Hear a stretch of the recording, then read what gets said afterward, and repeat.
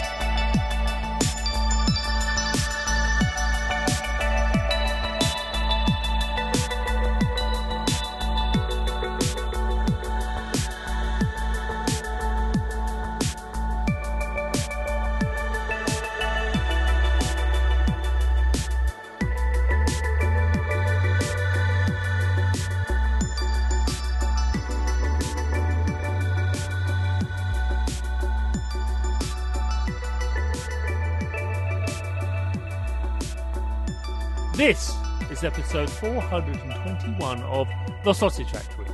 Welcome. In this episode, I chat to Ben Outram of Squingle Studios about the design and development of their VR-based spatial puzzle game, Squingle.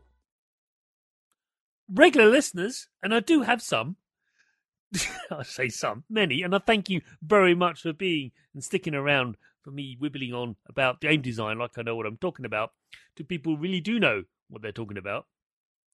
But puzzle games I feature heavily, and I say I because I'm the host and producer of this very show, in The Sausage Factory. Why? It's because they are the most purest game, the oldest sort of game, and the game we played as children, at the youngest age. They're the first games we encounter.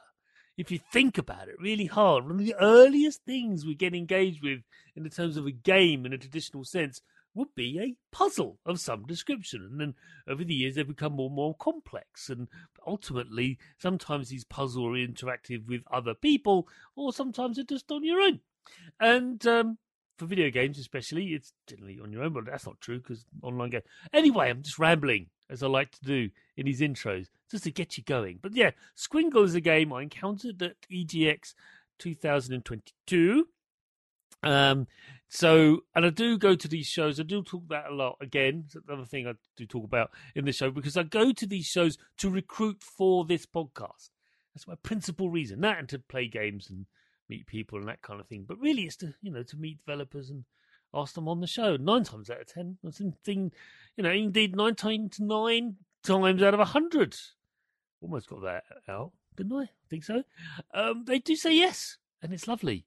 And Ben said yes, enthusiastically. So Squingle, this is a game on VR. It's actually on the MetaQuest 2 and MetaQuest Original 1, I believe. It's a fascinating game. Really is just you moving these sort of glowing blobs through tubes, and it really just delves into the medium itself of VR. It could only work really on VR. So, and that's not, I'm not going to say it's a flat gaming's elf, and I love flat games. It's fine, but no, yeah, this is a real exemplar VR title. We delve into that, as well as the rather interesting history that Ben has with creating video games in various unorthodox mediums, shall we say. So, without further ado, let's listen to me from the relatively recent past talk to Ben about Squingle. Chris, take it away. Ben. Hello. Hello. Can you tell us who you are and what do you do? Yeah, my name's Ben Outram. I'm the creator and founder of Squingle and Squingle Studios. Yeah, I come from a physics background. Yes. We And met an at academic EGX, didn't background. we met at Yeah. EGX 2022. Everyone who's listened to this in the future. So that was the thing that happened at the time of recording about a month ago or so. Wow, has it been that long? Yes, it has been that long. And they just announced next year's, which is kind of the same time of year, which I'm surprised at. I thought they'd bring it forward a little bit, but no, they pushed it back into October. But there it is. Well, it's all in the 2023 land, assuming that exists. Oh, dark times. Anyway, so you've answered the first question very well. There you go. Well done. Let's move on to the second one. And then things start to ramp up in difficulty and nuance and complexity, like they all do with puzzle games, Ben. So, how did you make a start making video games? It's a good question. I think I guess I started with an interest in video games when I was young. Yeah. Some of my favorite video games were sort of Nintendo games mainly, and I had a Mega Drive and Zelda and Mario Kart and playing Smash Brothers and Tony Hawk's on the Dreamcast and that kind of thing. Res Infinite, or no, it was called Res back then, on the Dreamcast. In the If you remember. Dreamcast, yeah. It was such a good game. It was like probably one of my favorite games of all time. So I really enjoyed that. And then, I never really set out to do video games or make video games. Did a degree in physics and then did a PhD in engineering and sort of liquid crystal display engineering, which is completely unrelated to video games, except you stare at a liquid crystal display when you play a video game, of course. And there's a huge resurgence in liquid crystal science and engineering now that they're making more complex displays for VR headsets and TV. So there is some relation there, but yeah, I wasn't interested in making a video game. Never thought it would be a legitimate thing to do. So, but yeah, I ended up going to Japan after that and spending a year studying Japanese. And during my PhD and during that time, I was doing a lot of making sort of artistic demos, motion tracking and sound visualization, that kind of thing. And so when I went to Japan, I was like, well, I don't want to do physics anymore. I'm going to go and join a weird media lab that does like VR and eye tracking and motion tracking, that kind of thing. So I ended up working with Keio Media Design in Tokyo for a couple of years. And that's where I came across VR. So VR was really my interest before working on games. I did quite a lot of stuff and prototypes and demos and things, going to exhibitions and interacting with the games industry a little bit. And then, I sort of built a lot of prototypes out of that. And then one of them just kind of stuck and I got furloughed. And long story short, then Squingle came out of it. And then, and then, I don't know, I guess it never really meant to turn into a video game as a commercial thing, as an actual product and a business.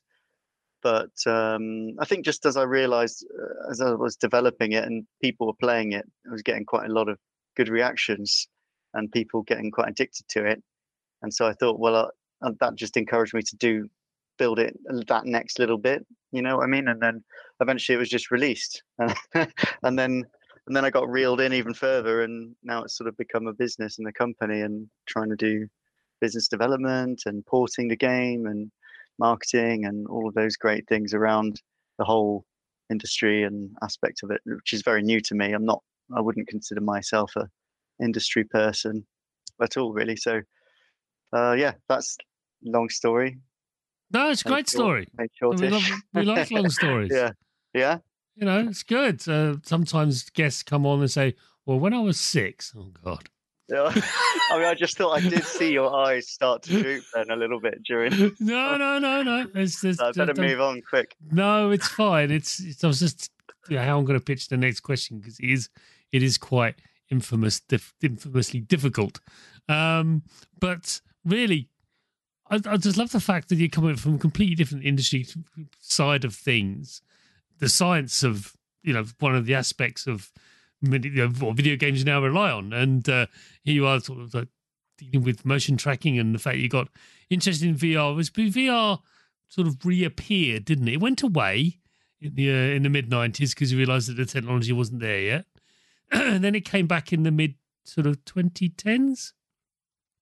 Give or take, sort of 2013, 2014 was, I think, was the earliest ones.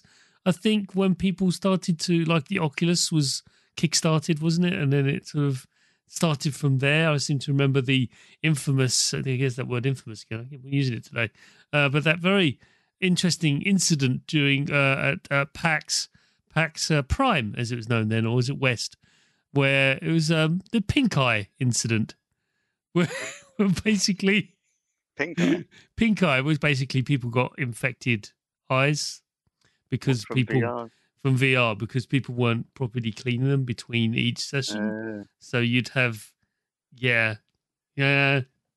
people with the word infamous should be used, I think, for that. That was pretty bad. And ever since, for a long time, when that occurred, because I refused to do it, I went, well, I'm not having pink eye. Oh, no. So whenever there's a VR station at an event, I wouldn't touch it because I was there. I saw it happen. I saw everyone sort of, a lot of people like these bulging purple eyes. It was horrible. And so it took a long time for me and the industry to catch up and go, maybe we should really swab these before we give them to people. Maybe that's a good idea. So, and of course the pandemic helped things even more with that. So, yeah, I mean, I got VR with PSVR because I waited so long and stuff, but it was fine. And I haven't looked back since. And I've got a Quest 2 now and a remarkable device, which is what Squingle's out on, which we're going to be talking about later on in the show. But before we do that, I have to ask you this question. I'm going to fascinate and you can answer this one. This is great. What are your biggest influences, Ben, as a creator? What is the thing that you find that you're drawn to most, apart from Rest? Yeah, I mean, it's a great question. I mean, and also drawing upon what you were just saying about, the history of like VR over the last few decades. And I really think that I was thinking about this recently because, every so often I'll do a search online for like the most trippy, psychedelic, experimental VR stuff that some coder who just does it on the side as just for fun does, and what I realized is that like the heyday of, for me, VR, and in terms of influences and the things I hark back to and that really got me going were the 2010s. It's weird talking about like the 2010s as a decade in the past. Don't do it. Just accept it. Don't do it. 1990s was not 20 years ago. No, way longer.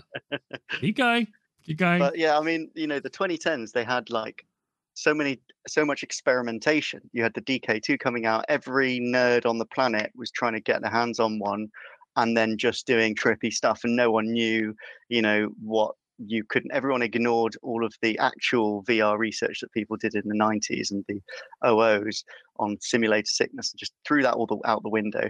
Just played around creating like sound visualizers and different ways of locomotion and trying to do all these really trippy, weird stuff and with sign distance functions. And there was a guy called Kabibo who was really active doing really amazing stuff like My Little Donut and weird stuff with shaders and everything.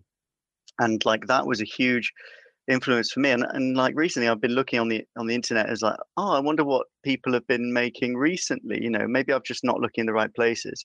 But there's this there's a Reddit channel called Rift into the Mind. It's like a subreddit, and it basically chronicles the interface between like psychedelics and VR and all these. It has a sort of long mega list of trippy VR experiences.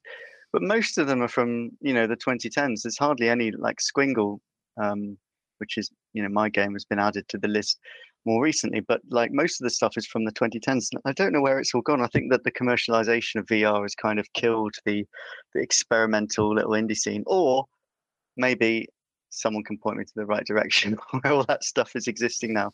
I've actually looked Well, through yeah. SideQuest recently. Maybe it's all on SideQuest and stuff. Maybe you should play some Jeff Minter games. I'm just saying. Yeah, well, no, I've played all his games. There you go. They're great. Yeah. Yeah, thank you. I was wondering, like, sure, Yeah. Ben knows who Jeff is. Good God, how an insulting thing to think. I mean, yeah, Kane and Rince, we celebrated his 60th by having a special episode about Jeff Minter's work, yeah, he's been doing this for actual decades, 4 decades, I think now, because he started in the early 80s, and he's still lives in his place in Wales with sheep outside. Sheep and llamas. And llamas, which are obviously a big. He draws on the things around him, I guess. Yeah. Inspiration. It's the most important thing. Yeah, but a fantastic answer, though, I've got to say. I tried to get in touch with him, actually, because I did want to send him a copy of Squingle. Right. I couldn't figure out. He has it's a website that looks like it was made in the 90s. I don't know if it's still up there. No, but, I mean, if you've got a question about our software, like, basically don't bother, because we don't want to do tech support for our games. It's very strange. Just I know he's very, very active on the Twitters, so that might work. All right, I'll have another look. Delve on it, because he talks every day. He will take photos of himself with these animals. But every night, like the other day, early today, he did, as the time recording, he took a photo of a book with assembly code on it for this 6800 microchip. And he said, I didn't have a 6800. I could never get one anyway, but I just wanted to learn how to program with it. So when I got a 6502, I'd know how to do that as well. And then he started talking about how assembly language is the same for all computers, regardless of the microchip. You just had to change the registers and etc. And therefore the output would be the same, which is the beauty of assembly, because you are just changing the switches. That's what you're doing. It's pretty fundamental. He gets really into that fundamental stuff. Low. You couldn't go any lower than that. It's actually changing the registers, because that's what it is. And it's something we spoke about on the show before. Apologies, everyone, but it's a fascinating topic. Early 80s, that's how they made video games, right up until, well, I would say, let me delicate here, maybe the mid 90s, when some PlayStation had libraries and things like that, where they could then use C++ to make games and stuff like that. But before then, it was all pretty much assembly, which is quite amazing. That's, and he does share things like that occasionally, but most of the time it's about his sheep and curry. He does like his curry. Or his DM's open. That's the main thing. I don't know. We could just all do an act. We could do an act to him, and then that might work. And I'll get him somehow. I tried to get him on the show, but he's a bit reticent. I've been stalking someone else recently online, because so maybe that's the wrong word, because that, it's kind of a serious thing. But yeah, no, like, I found this talking about these trippy games from the 2010s. I found this one called Intrasend by a guy called, I think his name's John or Ben. I can't remember the name now. Anyway, he didn't seem to have much of an online presence at all. But it's a really cool game that you use a joystick, and it's a bit like Super Hexagon on mobile, if you know that game. Yes. Yes. Everyone knows that game. Yeah. But it's like a VR 3D version of that. So you kind of like, and the center of the rotation's in front of you. So like the whole world's rotating, and you're trying not to collide into this like infinitely emanating sort of geodesic shapes, I guess. And it's a really cool concept, and it's very unique, very interesting, strange locomotion. So I stalked this guy to try and find. There was no email. So I found him on LinkedIn, did a Google image search with his face to find his YouTube, because he's got a very ungoogleable name as well. So anyway, I found him on Twitter eventually, and then got in touch with him, and so he sent me the project file, which is like from a Unity 5.5 or something. So it's very outdated, but he's given me license to update it and modernize it. I'd like to update it and make it go on quests and things. Fantastic! Because that's why I'm excited. I was telling you before the show about that. So you're making an upgrade to Super Hexagon, which is great. And I've seen Super Hexagon and played the demake. So it's like the downgrade. In other words, they made that for the Commodore 64. Yes, you can play Super Hexagon on the Commodore 64. It's a bit slower. But they did pull it off. In fact, so slow that he can actually do reasonably well at it. Whereas the original one, it's just like it's just like triangle. Oh my god, I made it to triangle. I've got get past the like fourth bar of the tune. It's a cracking tune though. But no, good stuff. Right. Next question. I think I know the answer to. Maybe I don't. Oh, I think I know the answer to this one because we spoke about it at EGX. But we shall see. We shall see. What video game developer do you admire most and why? I think it's going to have to be Tetsuya Mizuguchi. Yeah, there it is. I mean, the thing is I feel kind of embarrassed saying that because, I did some work. I've met him a few times, right, in Tokyo, and I was working with his team, working on some back when the PlayStation VR just came out, and then they were doing Res Infinite, and they had this full body haptic vibration suit. Yeah. And so I was asked to do some content that would go with the suit, and then we also used the opportunity to explore how haptics and body haptics can be used in a VR experience, like whether it's sort of as a sensory substitution thing or as a metaphor for touch or as a symbolic thing. Anyway, that's a bit of a digression, but the Tetsuya Mizuguchi was kind of involved there. But I didn't know he was at the institution that I was applying for the postdoc there. It was just sort of by happy coincidence. And obviously I told you Res and all that those games were quite influential, and you can probably see some of that influence in Squingle as quite a trippy VR game.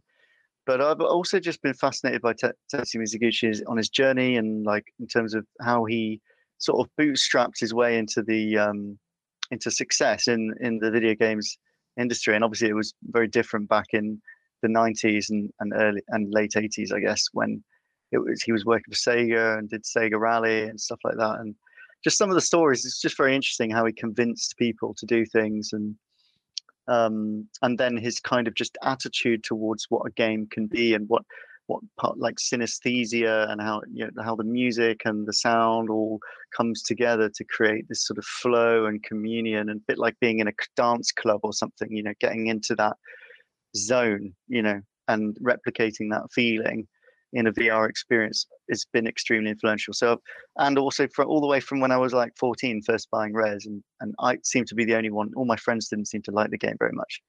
I liked it a lot and played it constantly for ages. So yeah, that would be my answer to that one. Excellent answer. I do have a copy of Res on my Dreamcast, which is still going. It was my original one I bought when it was launched over in the UK. It's still going. Amazing. Probably needs a bit. Do you still play the Dreamcast sometimes? Yeah. It's got it hooked up just behind me. It's just there. I see you've got this CRT monitor. Yeah, that's for my Mister. But yeah. Yeah. Seen one of those in a while. No, it's great for refresh rates and stuff. But and I can see the GameCube and a Dreamcast controller. Yeah. Dreamcast controller is resting on the Dreamcast. There's also a PlayStation 2 right next to it. But this is great for podcast, everyone. But Ben's looking at my office here. But I have this sort of this demo. You can't see it. No, listeners can't see it. But it's basically I call it the ultimate demo station, where you've got one screen and it's got connected to it 10 different consoles. It's amazing. I built it many moons ago, about a year ago now, and it's great. It's got an Xbox on it, PlayStation 2 on it, Dreamcast, GameCube, and all the mini consoles that came out about 5 years ago. It's all there. So it's great. It's like countless hours of entertainment for one screen. That was my dream, and it's borne fruit. It's great. So, but no, Res is definitely one of those. I also have Res on the PlayStation 2, which is quite a rare copy, I understand, but they did release it on the PlayStation 2 as well. But one of the first games I played on PSVR was Res Infinite, and I was very, very excited because I thought it was the perfect game to introduce one to VR. But it turns out I discovered very quickly that I have very, very strong VR legs, in that I don't feel nauseous playing VR games. Well, wow, I can play Wipeout on PSVR without any of the I'm fine. It's just not a problem. No nausea. I don't know. I'm very, very, very, very fortunate. I think I'm in minority. Don't know why, but I just don't feel nauseous playing them. So that's why I love VR so much, because I just love, being drawn into another world so much that you can't see anything else. So it's wonderful. So, last question of the first half. You ready? Mm-hmm. This is a question we have to ask because we're doing a podcast about video games. So I have to ask you, Ben, what are you playing right now? I hate this question. You know why? It's because I don't really actually play very many games. That's all right.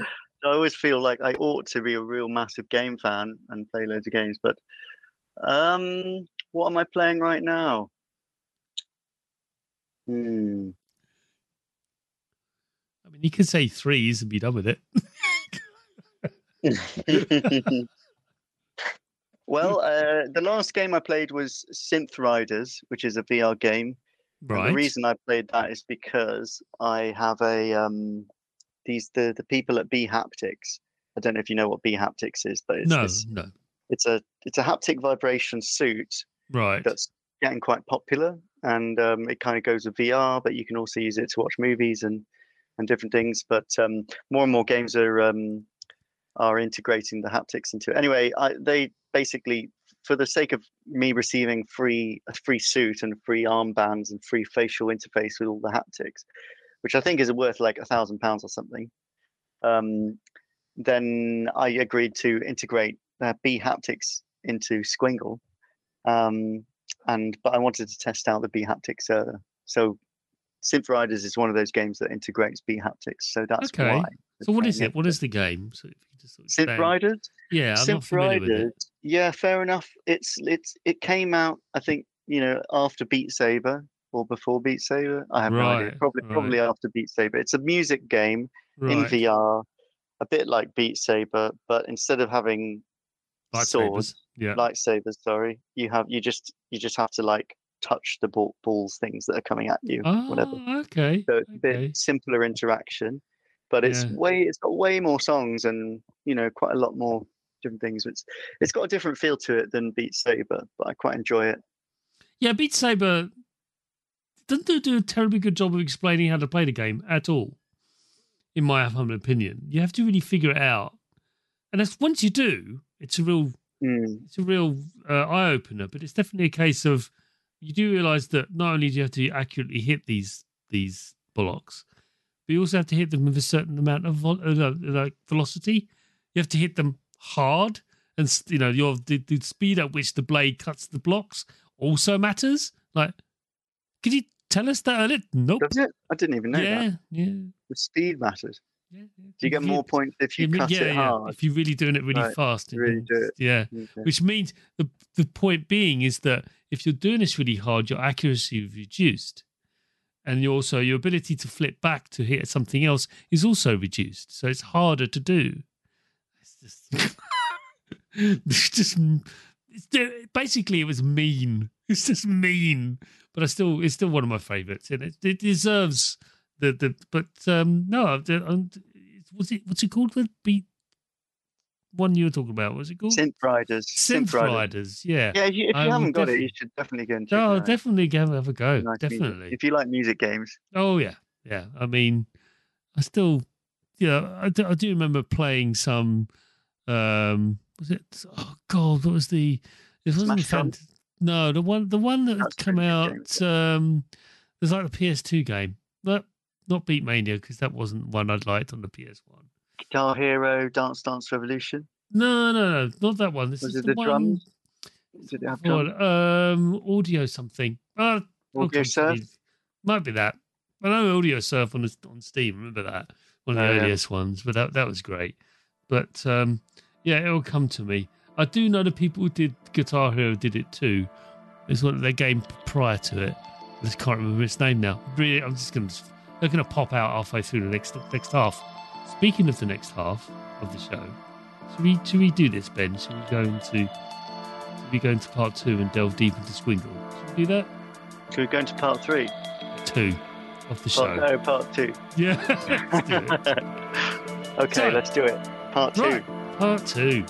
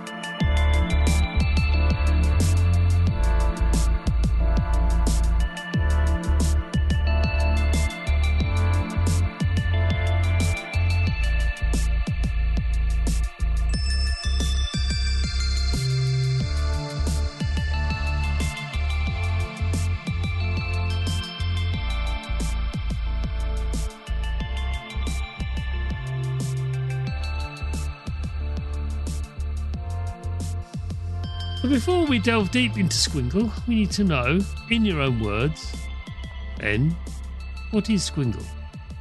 Squingle is Squingle is a psychedelic VR puzzle game in which you have to guide revolving orbs through a series of increasingly complex intestinal cosmic iridescent mazes, all while that's basically it. And then there's a storyline in which you're sort of solving the physics and topological problems involved in creating and sustaining the universe through this kind of story of transcendence. And there's this mystical guru, goddess, psychedelic DMT elf woman character who kind of guides you through the story and tells you what you're doing, although she's quite silly and a bit paradoxical at times, and espouses sort of like pseudo Zen philosophy as you go. So Yeah. that's kind of the game. That's the game. There it is. There you go. Better job myself. Well, I could let it go. But... I've practiced that. I've had to explain it to quite a few people. yeah. It's the elevator pitch, I believe, as they call it. But no, it's a very good job. I think the some of the words they're rarely used in the show. Very appreciative. Describing there's some words about how it's semi-translucent. Well, it is translucent, really. But yeah. The levels are kind of, well, if you're using just the VR mode, and recently we just implemented this new pass-through AR mixed reality kind of mode, which is really exciting. But if you're using the virtual reality mode, then the squingles are kind of like that. Well, they're always translucent, but they also refract the background, so they look like glass, and they're iridescent. So they've got stereoscopic iridescence as well. So if you know things like beetles and butterflies, and how beautiful those things are, but and how they sort of shimmer in this almost ethereal sort of way that doesn't make sense, doesn't seem natural. Mm. And the physics of that have been implemented into the shaders of Squingle, so that literally everything, including all the UI and environments and stuff, are iridescent. And so you see different colors from different eyes, and you get that shimmery, ethereal feel Yeah, about it. Yeah, that's the word, iridescent. Lovely word. iridescent. Yeah. Not used nearly enough in video games. So thank you for that. So my first design question. This is something that struck me ever since I first played it at EGX. It was a very impactful experience, so I'll never forget it. I'm not saying it because you're here. It was a bit of a highlight for me because I thought that was so unusual and so at odds with everything else that was there. Not to denigrate in any way what else was there. In fact, there's some fantastic stuff there, but it just it stuck with me for quite some time. It's just how you interact with the puzzle, the tubes thing. It's the freedom, unlike in more flat plane video games, who are played on a flat plane. You can basically manipulate the puzzle and rotate it around and look at it. I mean, yes, granted, you could do that on the 2D plane, but being able to walk around it and look underneath it and then move it and manipulate it and change that. It's just really because you're in a VR environment. I'm just going to ask, this must have impacted the design of the levels. Has to. In many cases, you have to manipulate it in order to be successful into completing it and actually getting the glowing ball or balls, he says delicately, because you do get more than one. They start rotating around and rotate around. That sort of stuff. How have you found the fact that the player has so much agency with interacting with the model when you're, designing the levels, really? How have you found that? Is it enhanced it, made it easier, or made it harder? Do you think it impacts it at all? I believe it would. What do you think? I think that it's interesting you bring it up because I mean, often people want more agency. People say, "Oh, why didn't you let me?" You can rotate, you can grab. So in Squingle, you've got these puzzles. You can grab them and move them around in space, right? And that's what you sort of described. And you can move them forward, backward, left, right. You can rotate them, but you can only rotate them around like the vertical axis, Yes, right? You can't rotate absolutely. them. You can't tip them, No, no, sort of no. like that. And so some people could say, and then also you can't scale by pulling your arms in Nope. and out like No. like you can on Google Maps. So it's like, so Well, it's a physical object. That's how I treat it. It's an object in front of you. yeah, So you can't scale an object when you're in front of you. You are with the object. You can walk around it and stuff, which I love yeah. doing that. But when it comes to no, I mean I do like the fact that it's on a rod. It's not there. You can't see the rod, but there is one there, and I'm okay with that.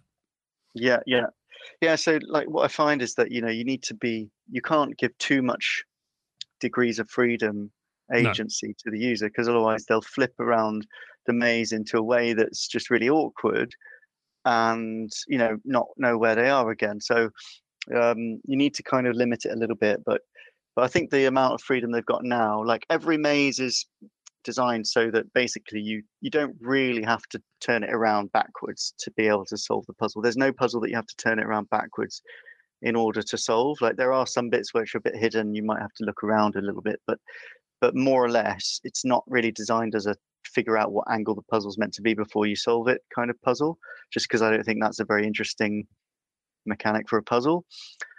So all the levels, even though it's 3D and you can rotate it, they can be solved from the front, really. So yeah, sometimes people turn them around and get them all back to front, and then they find it's more difficult then, and then you're like, well, you shouldn't have turned it around. maybe you shouldn't manipulate. Just because you can doesn't mean you should. In That's right. Yeah, fact, yeah. I've found many a time when the best thing to do is not to move it at all, maybe to shift yourself or drop yourself down a little Mm. bit, Yeah, just have a but little not look around the look edge or around. something. I just love it feels like you're in a museum or like the science museum is when I was a young child. And one of my favorite things is to mess around with the various devices that were teaching you electromagnetics and things like that. I mean, a lot of children have experienced that in some kind of museum that's dealing with physics or maths or something, and they're trying to teach you rather base concepts of certain things by you manipulating and interacting with things. So I regressed a little bit in that, and like felt like that sometimes. That's how I would like deal with a puzzle, or indeed when I was building Lego, and I was like, what am I supposed to do here? Oh, hang on, I put that. And you just rotate it and go put it there. That works. That fits. And there's a bit of that going I on. I once had this. I don't know if you know about lucid dreaming as a concept. Yes. Yeah, it's gained quite a lot of popularity. But yeah, I first came across the concept in a film called Waking Life by Linklater. I don't know if you know that one, but same director that did A Scanner Darkly. That's a bit more famous. Anyway, so I did this. Like, had this lucid dream where I like sort of various different things happened, and I turned it into a bit of a story you can read on my website, but I won't go into it. But I ended up in this cosmic space, almost like precipitated across the entire cosmos, in a museum. Right, it was like the museum of all knowledge, or Right. something like that. I don't know, like some weird museum. And then but the pieces I was looking at, and they were a bit like these squingles in some way, and and I looked at these museum pieces, and I saw that it had, like, the meaning of all existence right in front of me, and there were lots of these in this museum. And I looked at it, I was like, I just need to put this into my memory so I can, when I wake up, I'll remember this. But then I had the realization, looking at this thing, that you can't put into memory what can't be conceptualized, and the meaning of life is beyond conceptualization, and Yeah. therefore I can witness it and experience awe and just enjoy it in that moment, but there's no way I can bring it with me No. into my memory. And it was sort of like that experience and realization, whether it's a confabulation or not, just the concept of that just blew my mind. And I remember the sort of visual quality of this thing slightly, although it was much more than just a visual thing in this museum. And I think some of that aspect is emulated in these squingles, and Yeah. that storyline as well is sort of emulated in these squingles, because obviously it's about transcendence and the meaning of life and solving the universal fundamental laws of existence and things like that. Yeah. So yeah, there's a bit related to that. So I resonate with your museum comment, is all I'm saying. That's fine. It's great. We love Yeah. that. Resonance is a good thing. Yeah. Unless it's anyway, this is the thing you don't want to resonate. So my day job spilling in there. The Squingle. Next question. Here we go. Being relatively abstract. That's not true. It is abstract. Let's get to the point. It is an abstract model of something, representation. Of something. And the means by which you communicate concepts to the player, fundamental concepts to the player of how to play and how to overcome aspects of each puzzle, has to be within the confines of the game itself, or more to the point, the confines of how it's presented to them. For if you drift too far from that, it becomes jarring, and your sense of disbelief starts to fade, which you don't want.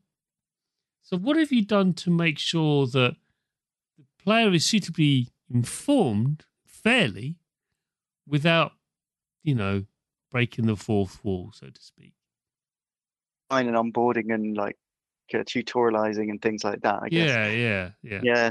I mean, that's definitely something I've thought strongly about with this game and the mechanics, not just in the game, but also in the UI, because it uses a slightly unusual VR UI interaction, which most people would say, oh, you want to steer clear of that. Just use something that everyone knows, because like you don't want people to get stuck on the UI kind of thing. No. So yeah, like in Squingle, the UI is quite squidgy and it's 3D. So you touch things and then trigger them when you touch them. And they're all very squidgy and kind of cool and fiddly. It's a bit more like the Cubism. Don't know if you know Cubism, which is another puzzle game which I adore in VR. It's like one of my favorite. In fact, I think Cubism is a similar. They were scope there, and weren't they? I type think. of game. Yeah, yeah. No, So, that was Color I was Connect was Color there. Connect. Apologies. Yes. Color Connect is also a great VR Yeah. 3D spatial puzzle game, so people should definitely check that one out as There well. you So go. Cubism and Color Connect, some of my favorite other This is an ones. expensive show, everyone. If you've got a VR set, it's gonna cost you a Color bit. Connect, I think, yeah, it's pretty cheap. In fact, they were Yeah, giving yeah, it away for free for a while. I don't know if it's yeah. still free. No. Anyway, um, so yeah, like I was very concerned about that because like Mm. obviously, and sometimes people get into the levels and then they get stuck on a bit, and I watch them streaming it or whatever. I'm like, oh, you just have to go to that blue thing which changes your rotation direction, and then you can pass through it, right? And for most people, they get that intuitively, or they've already come across the blue thing or whatever. But then sometimes people just didn't realize it and missed it, or and that's the thing. Like whenever you see people play games, they're always getting stuck on stupid stuff that they shouldn't Oh be yeah, getting stuck on, and yeah. it's not really the gamer's fault.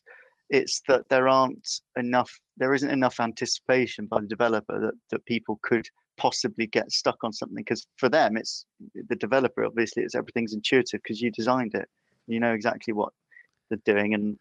But yeah, so Squingle does take a sort of hands-off approach when it comes to tutorialization and tries to allow people to discover things for themselves.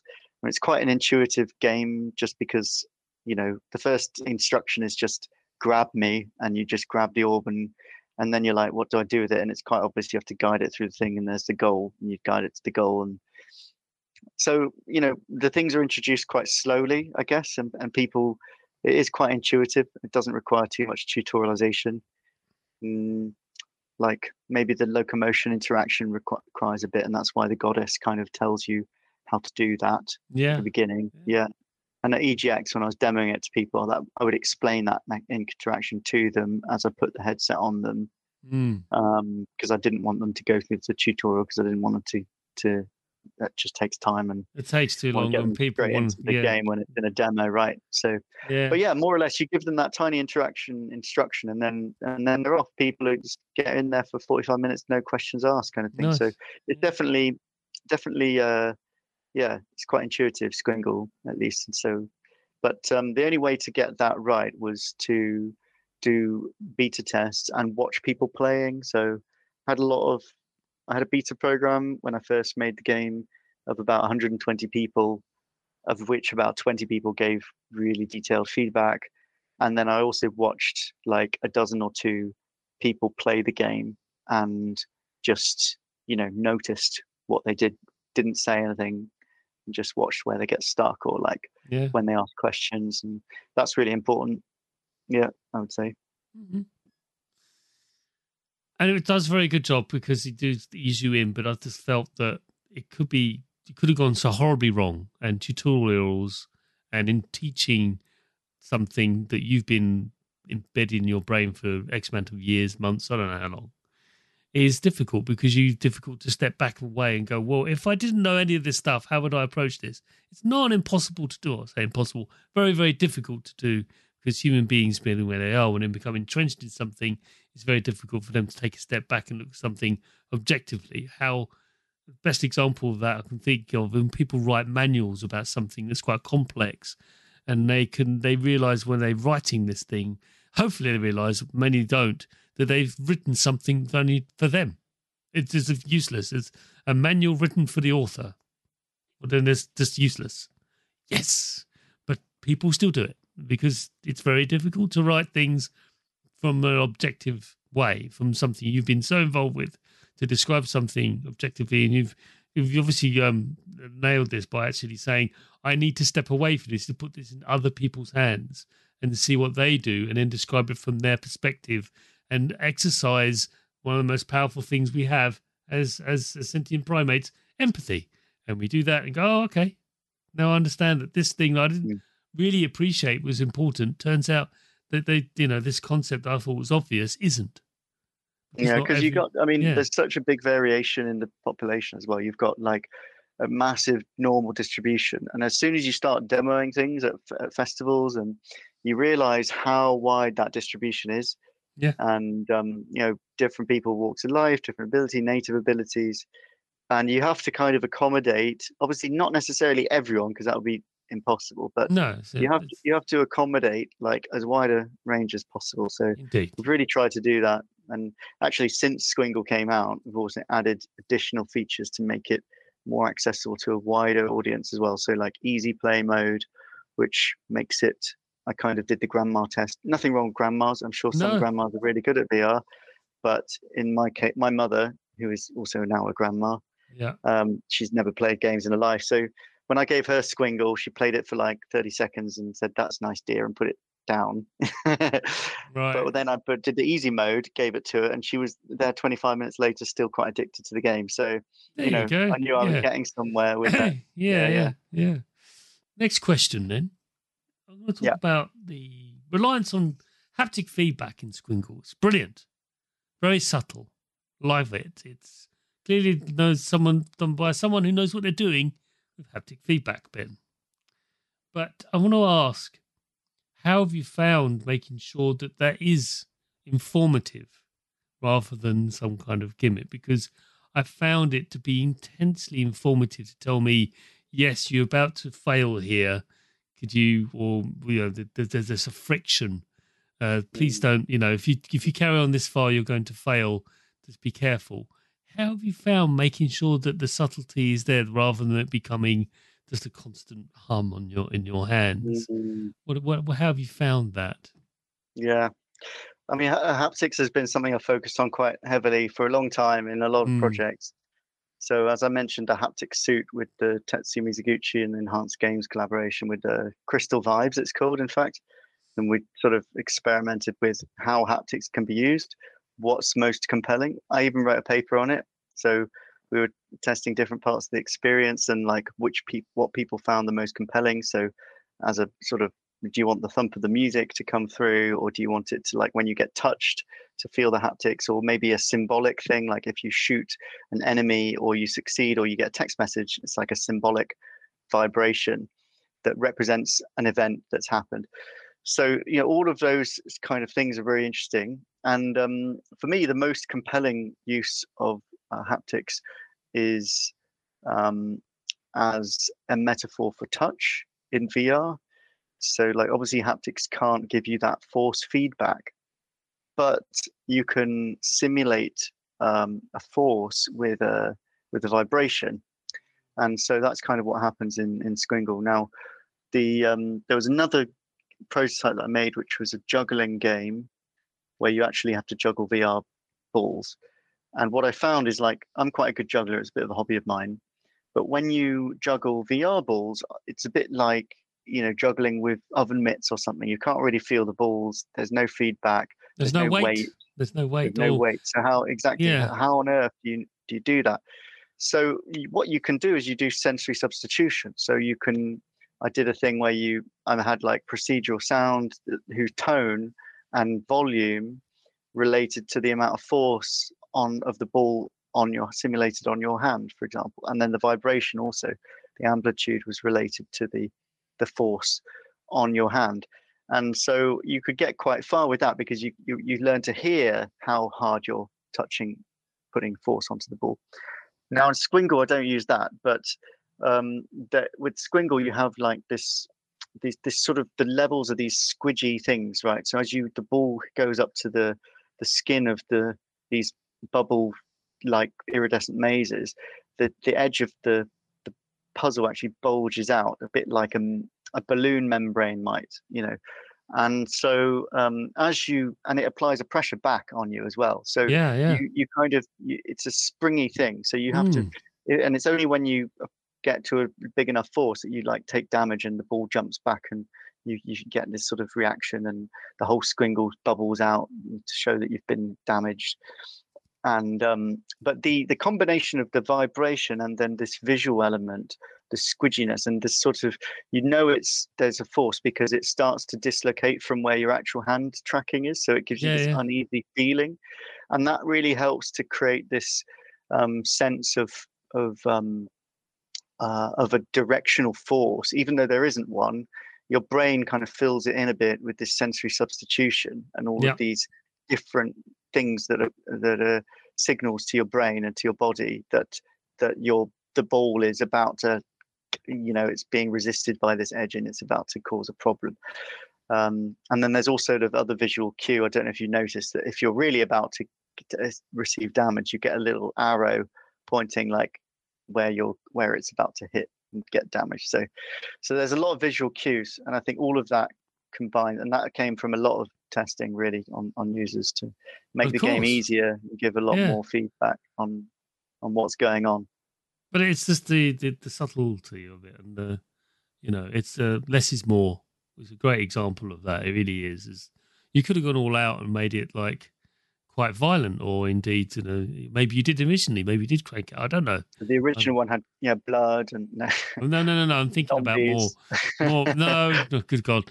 I was thinking more about the feedback on the haptics could have been more aggressive. But you seem to have. You could have made it like kicked in way earlier, like just before. Maybe you did. I don't know, but the timing of it just seems to be just right. Really, it's just it's a very intelligent way of using it. So the last question, and we've been sort of dancing around this issue point, and we've spoken about it earlier and frequently in this discussion about the visual aspects of Squingle and its styling.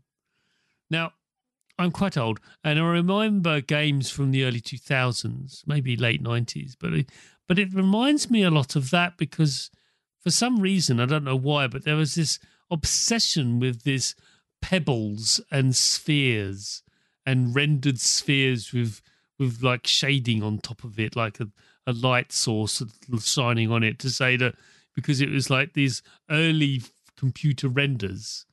And it just all looked like something from a Yes cover album.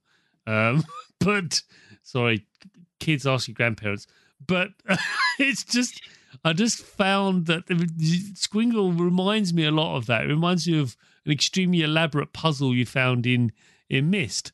That kind of thing. That kind of early 90s PC adventure game where you just have strange alien devices that all pretty much look like pebbles. I've just got to ask why? Why did you go with this motif? It's fantastic to see again. I mean, it's a modern interpretation of it, but it just reminded me of that kind of era of video games where they all had spheres in them. Yeah, I mean, I think that, like for me, I think the thing that really sort of defines my artistic style, and if you look on my website, this is probably applies to pretty much everything that I've done, from the liquid crystal photography to the like paint and ink. It's not very good, but excuse me, like paintings and ink paintings and things. And I think that there's a definitely like Ben style, I guess. Right. And it's maybe what attracted me to liquid crystals because of they have a very similar visual style, and that photography, it sort of goes down that line. And I like trippy stuff in general. Like I like psychedelics. I like this sort of psychedelia. I like psytrance festivals. I like, and I also like mystical stuff like Buddhism and meditation and sort of philosophy and physics as well. And a lot of things in data in physics is very trippy looking. And a lot of that has culminated and come together in Squingle as a sort of concept. It's quite a sort of self-actualizing, very sort of self-centered, really. It's just like, it's not really the artistic design of it, and the themes in it aren't really designed for other people. They're designed because those are the things I like and that I'm interested in. And I think that partly that's maybe Squingle's strength, because I think a lot of software is just they basically get a committee, do some market research, and then figure out, okay, zombie shooting games are doing really well right now. Let's make a zombie shooting game. And whereas I kind of just went and did it based on my particular strengths, which is, I can't really do world building. I can't do character design animation. I can't do 3D modeling. So, okay, can I make a game? Well, and that's Squingle's basically what you've got when you can't do any of those things. It's all based on physics and equations and sine distance functions and mathematics and shaders and and all the backdrops are photographs of liquid crystals, and there's particles floating around are all electron orbitals and spherical harmonics.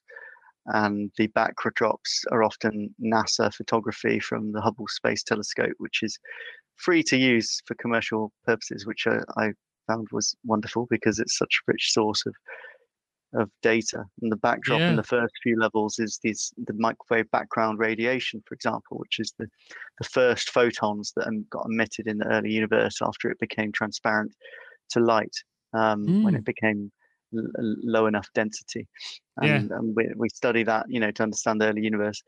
So, that's where it all comes from, in a short sentence. Yes, when the universe changed state for reasons best known to itself. But well, we know quite well actually why. Yeah.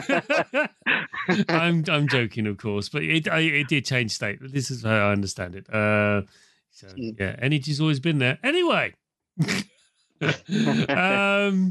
so yeah, fantastic answer, and it's one I kind of predicted, but the fact that you were basically painting with physics—that's basically how I saw it, and representing of what's found. Because what the universe has produced over the last 14.5 billion years since it's been in this state has been quite magnificent and also terrifying at the same time. So for you to represent that in Squingle is quite special. So thank you. So Squingle is developed by Squingle Studios. And what's it available on, Ben? It's currently on the Quest. Mm-hmm. Currently by App Lab, but yeah. So it's good. Also on Steam. It's also on Steam. There you go, Steam VR. So I'm also porting it currently to 4 or 5 other devices. So 2 of which are finished, and then there's about 3 or 4 I'm in talks with. So yeah, well, the PSVR 2 is imminent. So indeed. I'm not saying that that's what you've done it for, because it would be very sort of cagey, but maybe everyone. I'm not going to say it's true or not, and nor is Ben, because he can't talk about it probably because he's riddled with NDAs. But I mean, that's coming out early next year. I'm very excited for it because, quite frankly, the current one is using technology from over 15 years ago, and it's kind of annoying. I mean, quite frankly, using PSVR, my preparation for it, and I've told people about this, is you have to do 2 things. First of all, the camera has to be up high and look down on you. So that's quite important. It has to be up high on the wall and looking down. And then the other thing is you have to turn the lights off and then turn green lights on, because the accuracy picks up quite a lot. Quite absurd. But that's so you have a green lighting room. Green light in the room. Just for PSVR. It's amazing. It becomes almost 1-to-1. It's amazing when you do it, but heavens to Betsy. Oh. So you're excited for PSVR 2 then? I am indeed. I'm looking forward to it. I use a cable with my Meta Quest Quest 2 when I'm hooking up to the PC, because my Wi-Fi isn't nearly as strong as I like it to be. So it does work, but there's always a risk. And it glitches out, and it's so annoying. So I ended up just cabling it up to the PC. It's perfectly fine. I know people don't like it, but I played the Mask Maker with PSVR, the PC VR, Steam VR, and with the cable, and it was fantastic. I had a great time. Similar with Half-Life Alyx. It was great. I didn't have a problem at all. So, well, yes, we're looking forward to Squingle when it arrives on those platforms, whatever they may be. But Ben, it's been wonderful having you on the show. Been a really good guest, and more welcome to come back, talk about what next is cooking in your brain. Probably more psychedelia. It's fine. Be more psychedelia. The world is a better place for it. But in the meantime, thank you very, very much. It's been a pleasure. Thank you. You have been listening to the Sausage Factory podcast, part of the Cane and Rinse Collective. Support us for just $2 per month at patreon.com/Cane and Rinse for early, extended, and exclusive podcasts. Find us on Twitter, Facebook, Instagram, Twitch, YouTube, and at our website, caneandrinse.com.